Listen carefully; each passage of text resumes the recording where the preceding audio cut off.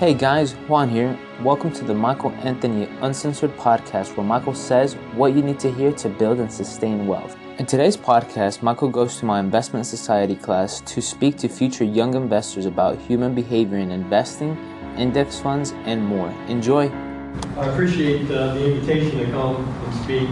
I hope you have tenure, because if I'm talking, then from that standpoint. I've been an advisor for over 30 years. I've been an investor for over 40. So my perspective as an advisor actually comes from being an investor prior to being an advisor, and I decided to become an advisor to help people. But I seriously underestimate how important behavior, emotions play in investing, biases in investing. That is really your blind spots, if you will.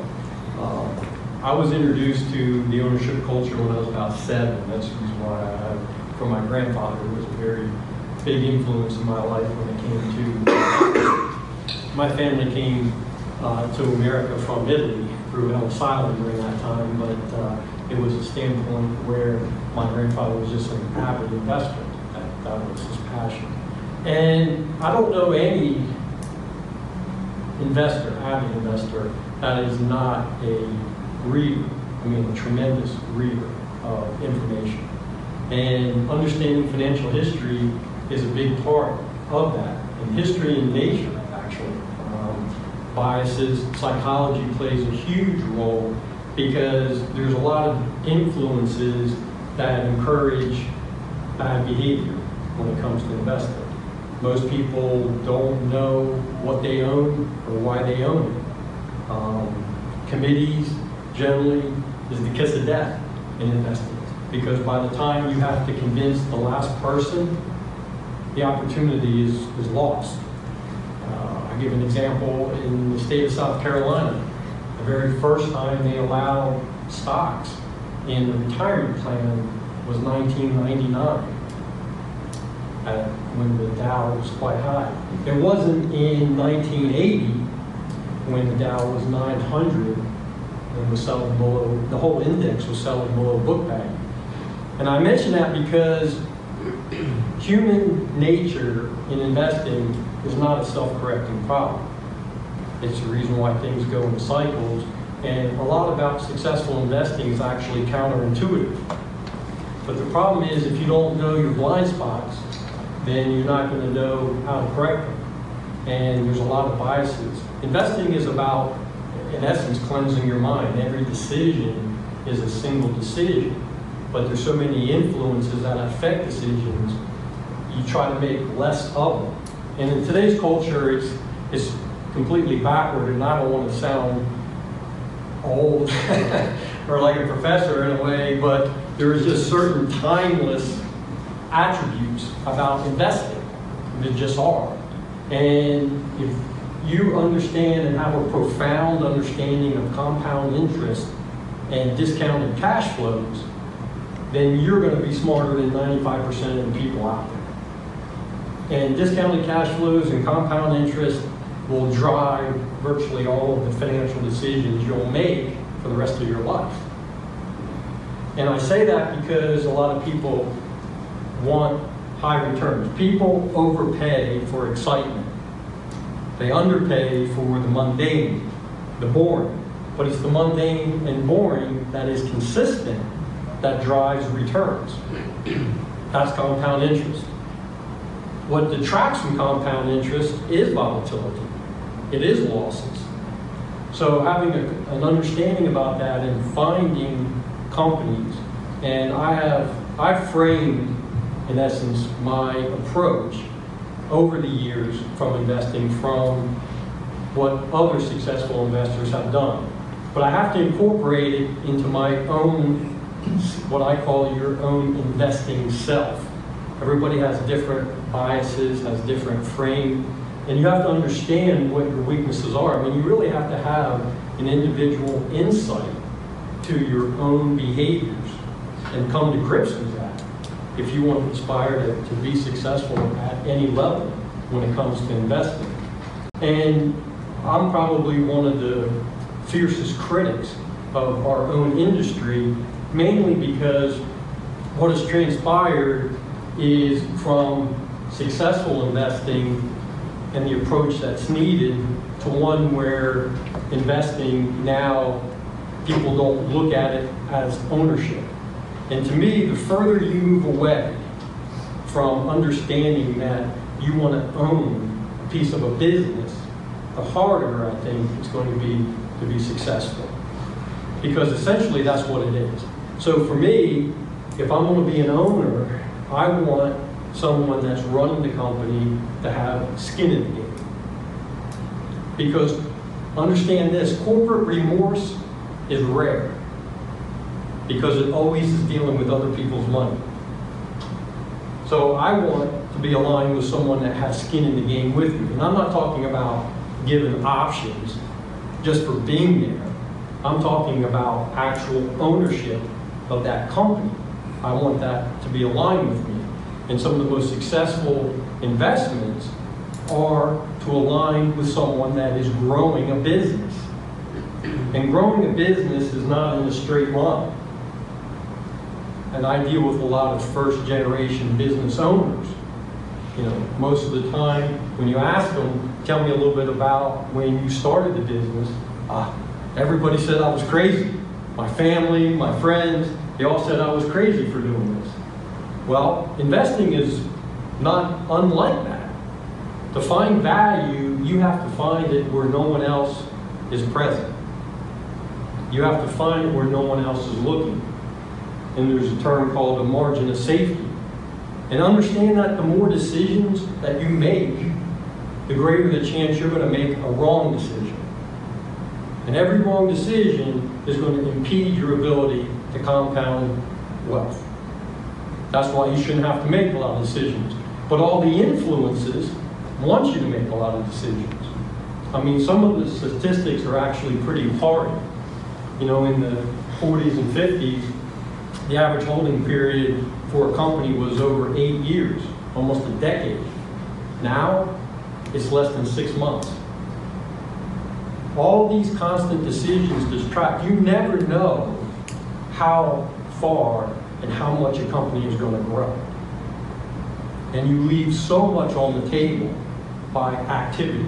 And activity is to the detriment. Most every successful investor I know doesn't like to pay taxes because taxes is a permanent loss of capital. Permanent loss of capital. And it's going to an entity that has no accountability. The government doesn't have a balance sheet, they don't have an income statement, they don't care if it's a profit or loss. But in business, you have to. Because what kills a business is when you don't have cash and you run out of cash, or you don't have access to capital anymore. That's why a business dies. So for me, I like a company that has free cash flow. So I don't do generally many startups or new ideas for that reason. But it's understanding why I'm investing. It's not, my approach is an approach. Doesn't mean it's right for everybody, but there's certain common threads that you need to understand if you want to invest and grow your own wealth. And believe me, now more than ever, I've been invited, as I said, over 30 years, there's probably never a time more important than now for someone to be able to understand this, because so many of the safety nets, if you will, pensions, Social Security, are being eroded. So you have to have your own ability to control your future. You know, I used to say when I did discussions about retirement for younger generations, it was like, you say retirement and their eyes roll over. It's like, well, that's way out in the future. But if you understand compound interest, you're going to want to start now. And one of the biggest influences that you can control is how much you save. You know, we have an instant gratification, instant mentality type culture that actually detracts so much from what successful investing is. And investing is about allocation of capital. And if you're not a good allocator of capital, you're not going to be a good investor. If you invest in a company, When they're not a good allocator of capital, they're not going to do well. Why is there so many impairment charges now? In the billions. Bad decisions. But with that comes opportunity sometimes. Because something is beaten down so much that there is some value there. So if you're wrong, hopefully you're not going to be impacted as much. When I buy a company, I hope I actually never have to sell it. And one of the reasons is, and I shared with Juan, is last year was the first year where the amount of dividends that I received from a company that I bought a long time ago is greater in 1 year than what I originally put in the company. And that's just the compounding. But that's time. There is no replacement for time and patience and discipline. What most people lack is what's required for successful investing. If you don't have patience and you don't have discipline, and you say discipline, and I read an article a couple days ago that said, well, we don't want to use discipline in any of our advertisements because it's not fun. Okay, we're not going to use that word. Okay, we're not going to use discipline, but that's what it takes. And patience. You have to wait for your opportunity. You know, people feel so compelled to have to invest. Okay, now at any point in time is fine as long as you can find value, but you're not going to find value where everyone else is looking. You have to find unique ways. You have to find areas where I can take advantage of where this value is, and I'm going to commit capital. But if I don't feel comfortable, I'm not. And so I like to follow good allocators of capital. What do they do? Because it's important to know to be on the same side, but it's also important not to be on the other side. If you have a good allocator of capital and he's selling, you should ask yourself why. Why is he selling? Why is he selling now? So if you look at companies where the founders built the company, and when you talk to people that build companies, that's like a child to them. So when they finally decide to sell, there's got to be a good reason for that. And you can go back and trace areas where market extremes, where good allocators of capital, they sold. But everybody bought because that's what the consensus was. That's where everybody wanted to be. And that's generally not being a good allocator of capital from that standpoint. And truthfully, in today's world, there's not a lot of good stewards. You know, one of the challenges and the reason why I like company founders in growing their business is because they're not making short-term decisions. A lot of the big companies, the executives are making short-term decisions, quarter by quarter, because they want that constant line. Okay, that's what the industry has become. They want that, quote, consistency, so the games that they play and the accounting. But you can't fake cash.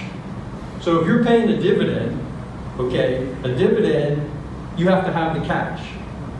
Now, there's general accepted accounting principles that are being used today to mask, but you really have to read the filings, which either you like to or not, but if you're going to buy individual companies, you should, because everything you need to know is there and in the footnotes, because it's what you read there is not what you're going to hear.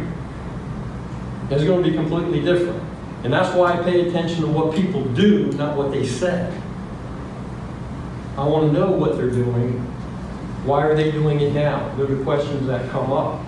But it's a situation where so much today, they're sort of playing these games where they want the earnings to constantly increase on basis and using accounting techniques to get there. But dividends to me is, number one, if I'm investing in a corporation, I want to share in the cash flows. That's why I'm investing. That's why most good investors do that. And it's also because it's an indicator. And any indicator should be reliable. And dividend payments and growth in dividend payments is that indicator. It's an indicator like brown M&Ms and Van Halen. Okay, you know brown M&Ms and Van Halen? as an indicator? Anybody? No? Should I tell you? Okay. Van Halen, you know who Van Halen is, right? Man, I've been way too long. Van Halen is a rock group. Okay, Van Halen was a rock group. Okay. Actually, they had a bass player named Michael Anthony. Yeah, that's why you know. Yeah, bass player. But Van Halen started, they did mega concerts. But then they started doing sort of lesser venues of concerts. So essentially, like most entertainers, they had a wish list that was quite extensive. But in one of the sections of their contract, the contract was everything they had to have. The stage had to be a certain way, the lighting, it was everything. Minute detail. But in the part that had under food, they said there had to be a bowl of M&Ms. But no brown ones. The brown ones had to be removed. Okay? Why did they do that? Now, some people say, well, they did it because they're crazy. No, they did it because it was an indicator. Because when they walked in, if they saw a bowl of M&Ms and there was brown ones in it, they knew they didn't adhere to all the specifics of the contract. So then they knew they had to start from the beginning and go through, because what else didn't they do? And that was an indicator, an immediate indicator. So dividends, in a way, and the growth of dividends means that the company is growing. There has to be a level of confidence. Now, that doesn't mean you have to invest in every company, but if you don't, then you really have to understand that business. Because a lot of companies, when they start out, if they don't have access to capital and they don't manage their cash flows, and that goes from a small business and the problems of managing cash flows to large businesses. And that's what will torpedo a company. So for me, I want it because I want the cash flows of the business. And I want the growth of the cash flows. And I want the growth of the cash flows because that's compounding. Because whether you invest in a company or you invest in real estate, income is always a positive influence. So if compounding is about consistency, and if losses detract from compounding, you want as many positive influences as possible. So a dividend income, if you invest in a piece of real estate that produces income, that's a positive influence, always is a positive influence on return. And it's the growth that allows compounding. So if you invest in a company and it pays 3% and they grow the dividend 10% per year, in year 10, your yield on your original cost is 7%. Okay, in year 20, it's 18%. In year 25, it's 30%. And that's why each decision about allocating capital is so important. Because in holding it, the longevity. I mean, I tell a lot of clients, if you're buying a company, what if they don't price that business for 5 years? I don't care if they don't. I'll collect my dividends and that'll be fine, because I don't intend to sell it. Because if I'm committing capital, I'm not looking to sell in 6 months or a year. I'm hoping I don't. I've owned companies, Hershey, Smuckers, for over 30 years. So it's that perspective that I think is lost today, because everything is about, I mean, look at it this way. Wall Street has taken the playbook from the casinos. Read a casino management playbook. I have. It's the same thing. Keep them playing. Okay? Do they want you to own a company for the rest of your life? No. Why? Because they made money on the vine. So that's just some of the perspectives in terms of investing that I think is lost, but it's what's going to ensure a greater chance of your success, because every decision can be a wrong decision. So the less that you make, the better. So I guess I'll make sure I want to answer, because like I said, I don't want this necessarily to be a monologue. If we got about 10 or 15 more minutes. Let me ask one question. I want everybody to chime in. You had mentioned that you like companies that pay dividends, and there have been some really tremendous studies done. A friend of mine showed me one about 10 years ago, where I thought that companies that were non-dividend payers that had high growth rates, if you look at a long period of time, would probably exceed these dividend-paying companies in overall performance. And it's not true. No. Dividend-paying companies have this consistency that Michael alluded to, and if they're increasing their dividends, like, you know, dividend aristocrats, maybe 40 or 50 companies that have been increasing their dividends every year for 25 years, 25 and then you more have years. some over 50 years. Yeah, the performance of those companies is amazing. So It's amazing, but there will be times, any strategy, and this, I'm glad that you mentioned that, because number one, the majority of market returns is not capital appreciation. It's income and the growth of income. Now, how do I know that to be true, in a way? Say that one more time. The income from your investments, the dividends, and the growth of dividends is the vast majority of market returns the longer you measure.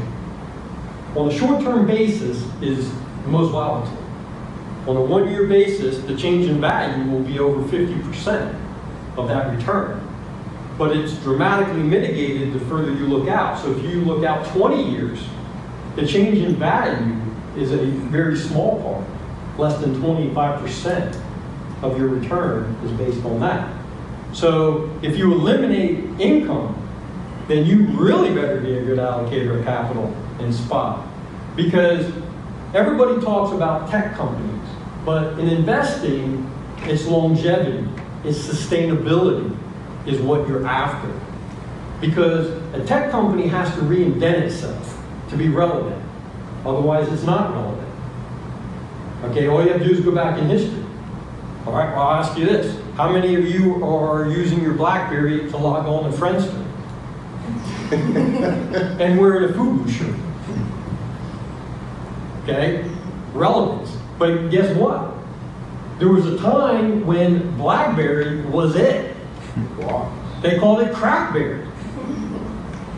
Because people were so addicted. But if a company can't reinvent itself and stay relevant, that's why a boring company can grow and you can have enormous wealth.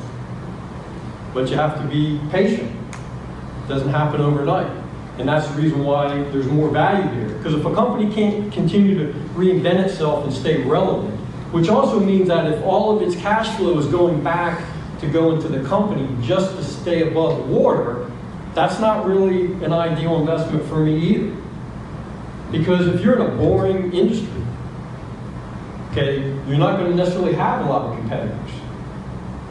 So you can enjoy tremendous returns over a long period of time and grow that company pretty substantially.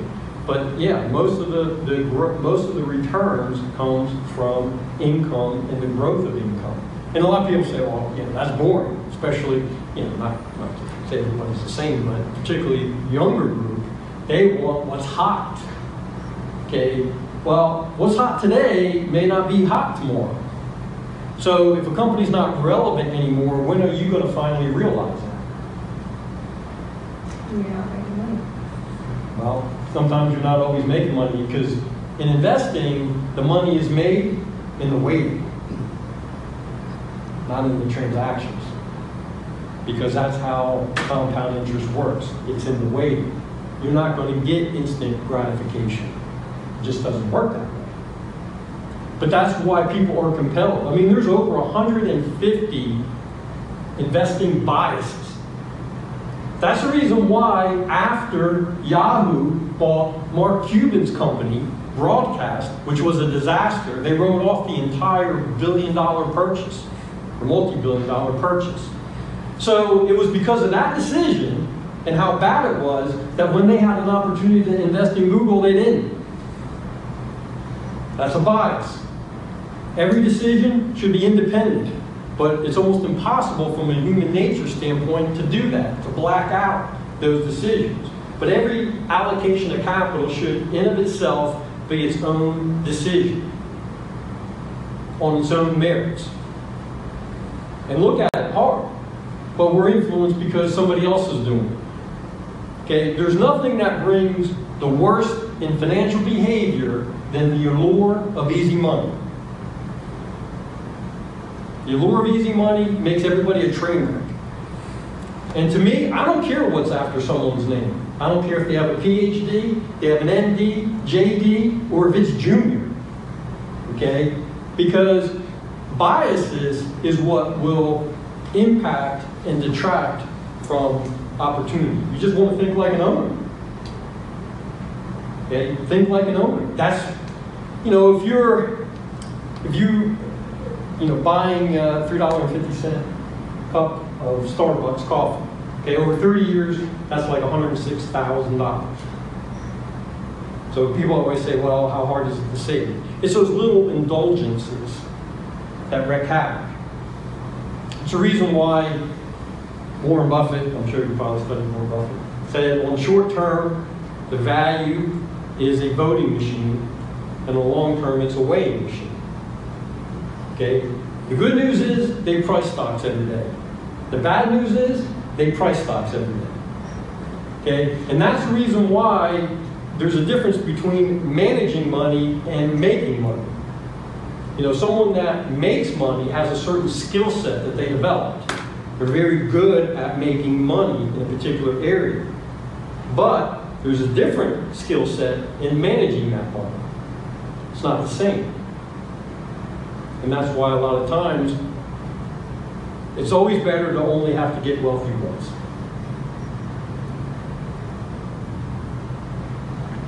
And the more, yes. Michael, let me ask you a question. Moving on. With there's so much talk now about people just putting their money in index funds versus trying to pick their own stocks.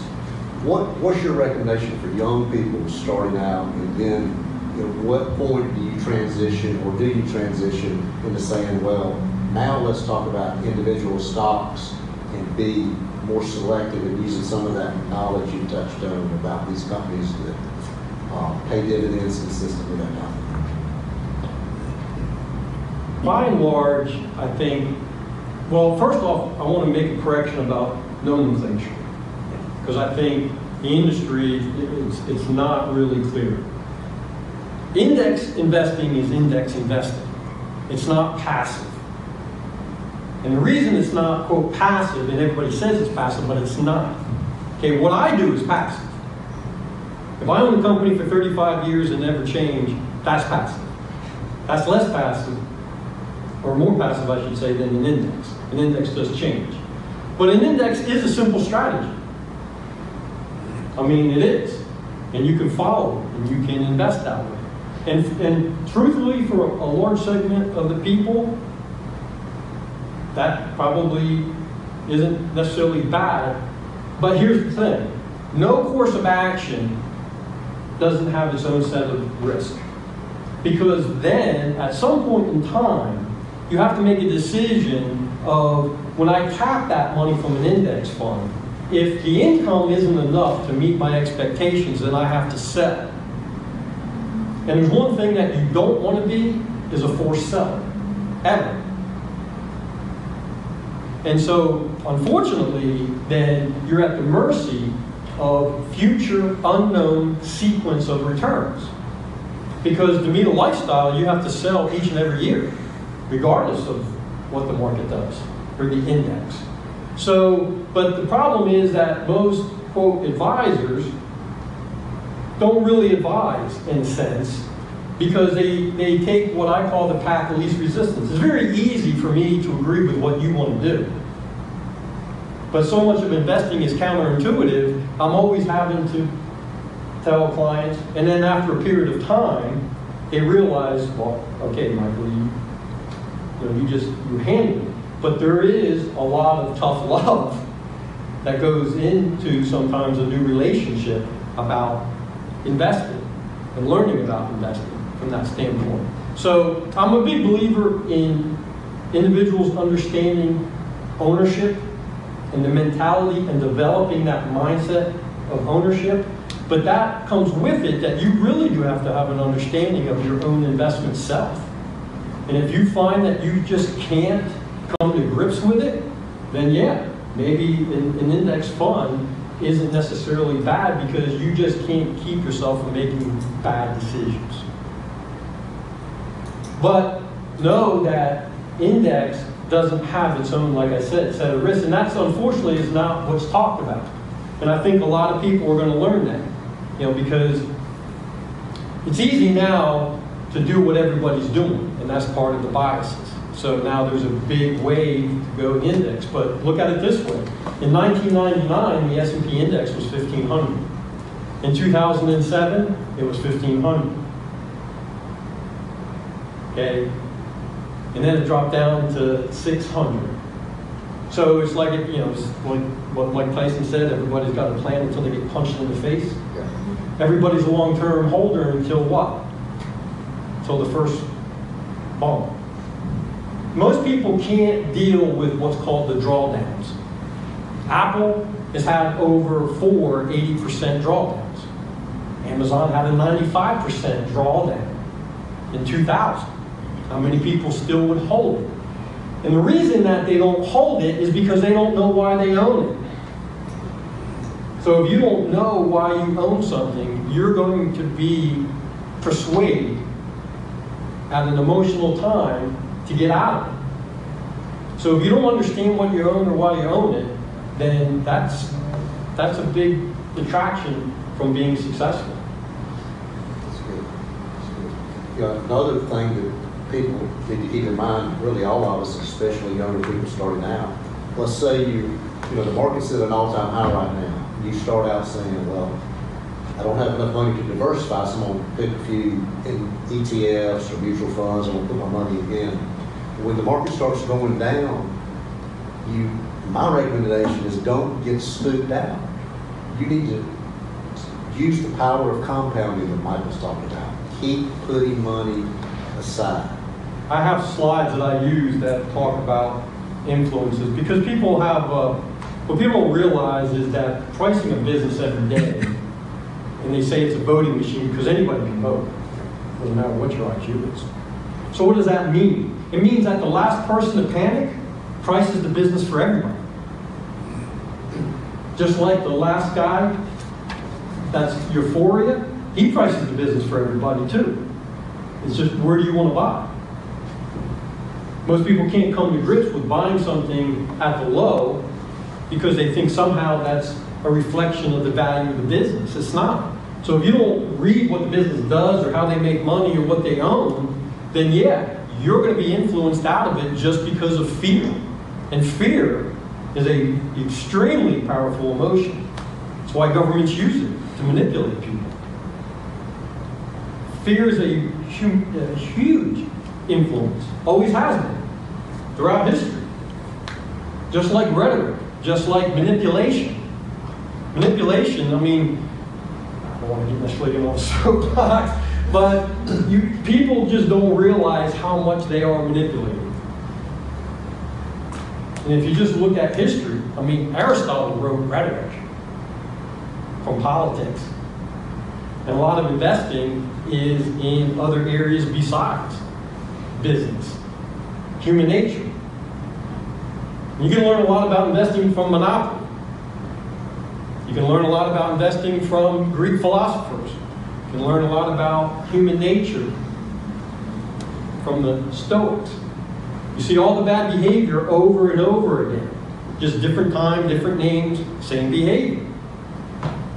So investing is the same in that regard. The problem is it's counterintuitive. Most people want to invest when? Wow. When they feel good. But the studies show, it's proven, the higher the expectations, the better that people feel, the markets tend to be overvalued. But it's always the inverse. People have very little cash at market tops and a lot of cash at market bottoms. It's always been that way, human nature. So you have to know what your strengths are, you have to know what your blind spots are. And if you don't, then that's going to be really hard. And it's training your mind. It's a constant training, critical thinking, because it's not everything. When I first got in the industry, it was kind of funny to me because you had a lot of the analysts, they would always downgrade a stock at the very bottom. And that's when the corporate executives were buying it. They were telling you to sell it. And then they want you to buy it when it's way up. And it's all those influences that have just been magnified over the years. And so, you know, there was a test done called the marshmallow test. The marshmallow test was they had a bunch of young kids and they gave them a marshmallow. One marshmallow. And then they said, when I come back, if that marshmallow's still here, I'm going to give you 2. So they left. Okay? Some kids, instant gratification. They just didn't matter if they were going to get 2 later. They wanted that one marshmallow. So about 30 years later after the study, they analyzed the kids that had no impulse control. And by and large, they didn't do fair as well as the one that had impulse control. And investing's like that. You know, a lot of times it's no impulse control. And it's the same with savings. You know, your biggest advantage at your age is the ability to save and invest. But compound interest doesn't show itself until much, much later. And that's why people get bored with it. I want to try to get it quick. And that's when you fall into the bad behavior. It's much easier to save more.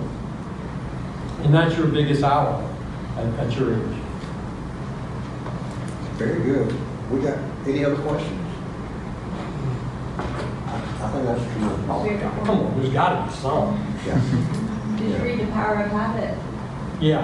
That's the marshmallow test. Yeah.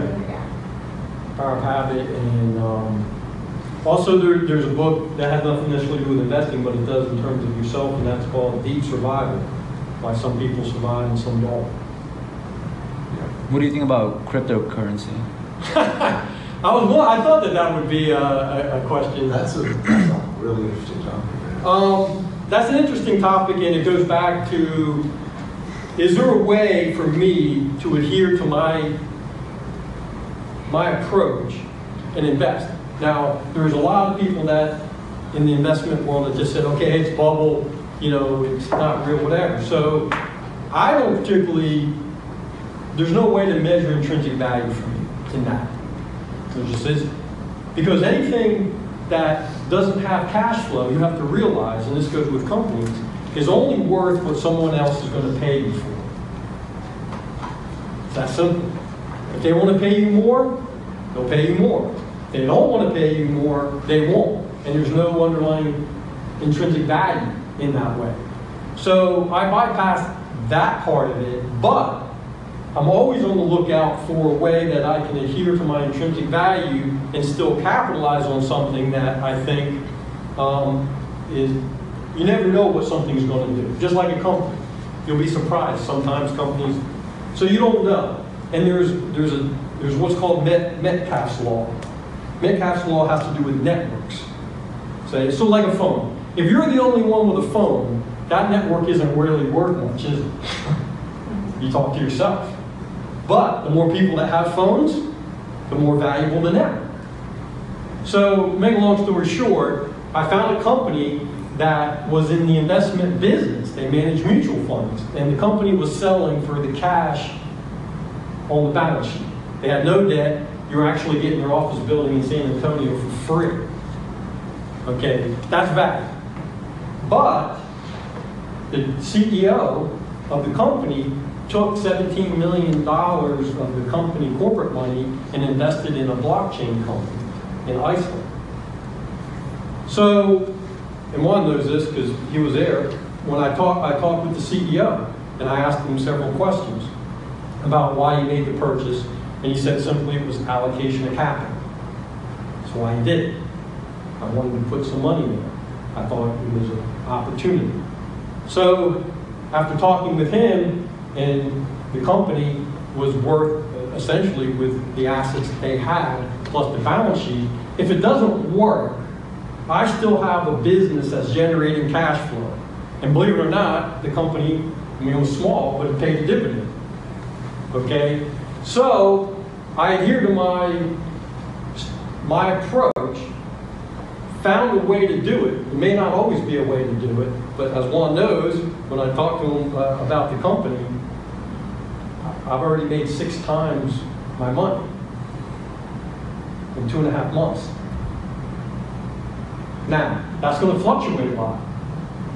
But I mean, I own it for the long term. The company I told you about, that the dividend is more than what I originally put in the company. At one time I was up 50 times my money. I'll be up 30 times my money. It varies, but I don't have any interest in selling it because they're growing their dividend. But find a strategy that you know is going to coincide with your behavior. It's going to take some soul searching, and then you're going to come to the conclusion that you can adhere to it or not. Because any strategy that you decide to take, if it's based on sound practices, the key is staying with it. Where people get in trouble is when they change it. Well, this is not working this year, so I'm going to do something else. Okay, that's not going to work. Okay, you either stick with it or don't do it at all. That's key. So I'm always fine. I don't dismiss it. It's not, I mean, a lot in the investment world dismissed it. And who knows what can happen with it. I don't know that. But my job, or what I wanted to do, is find a way that I can take advantage of it and still adhere to what my principles are from investing. And sometimes you're lucky. I mean, luck isn't necessarily measurable, but it does play a part.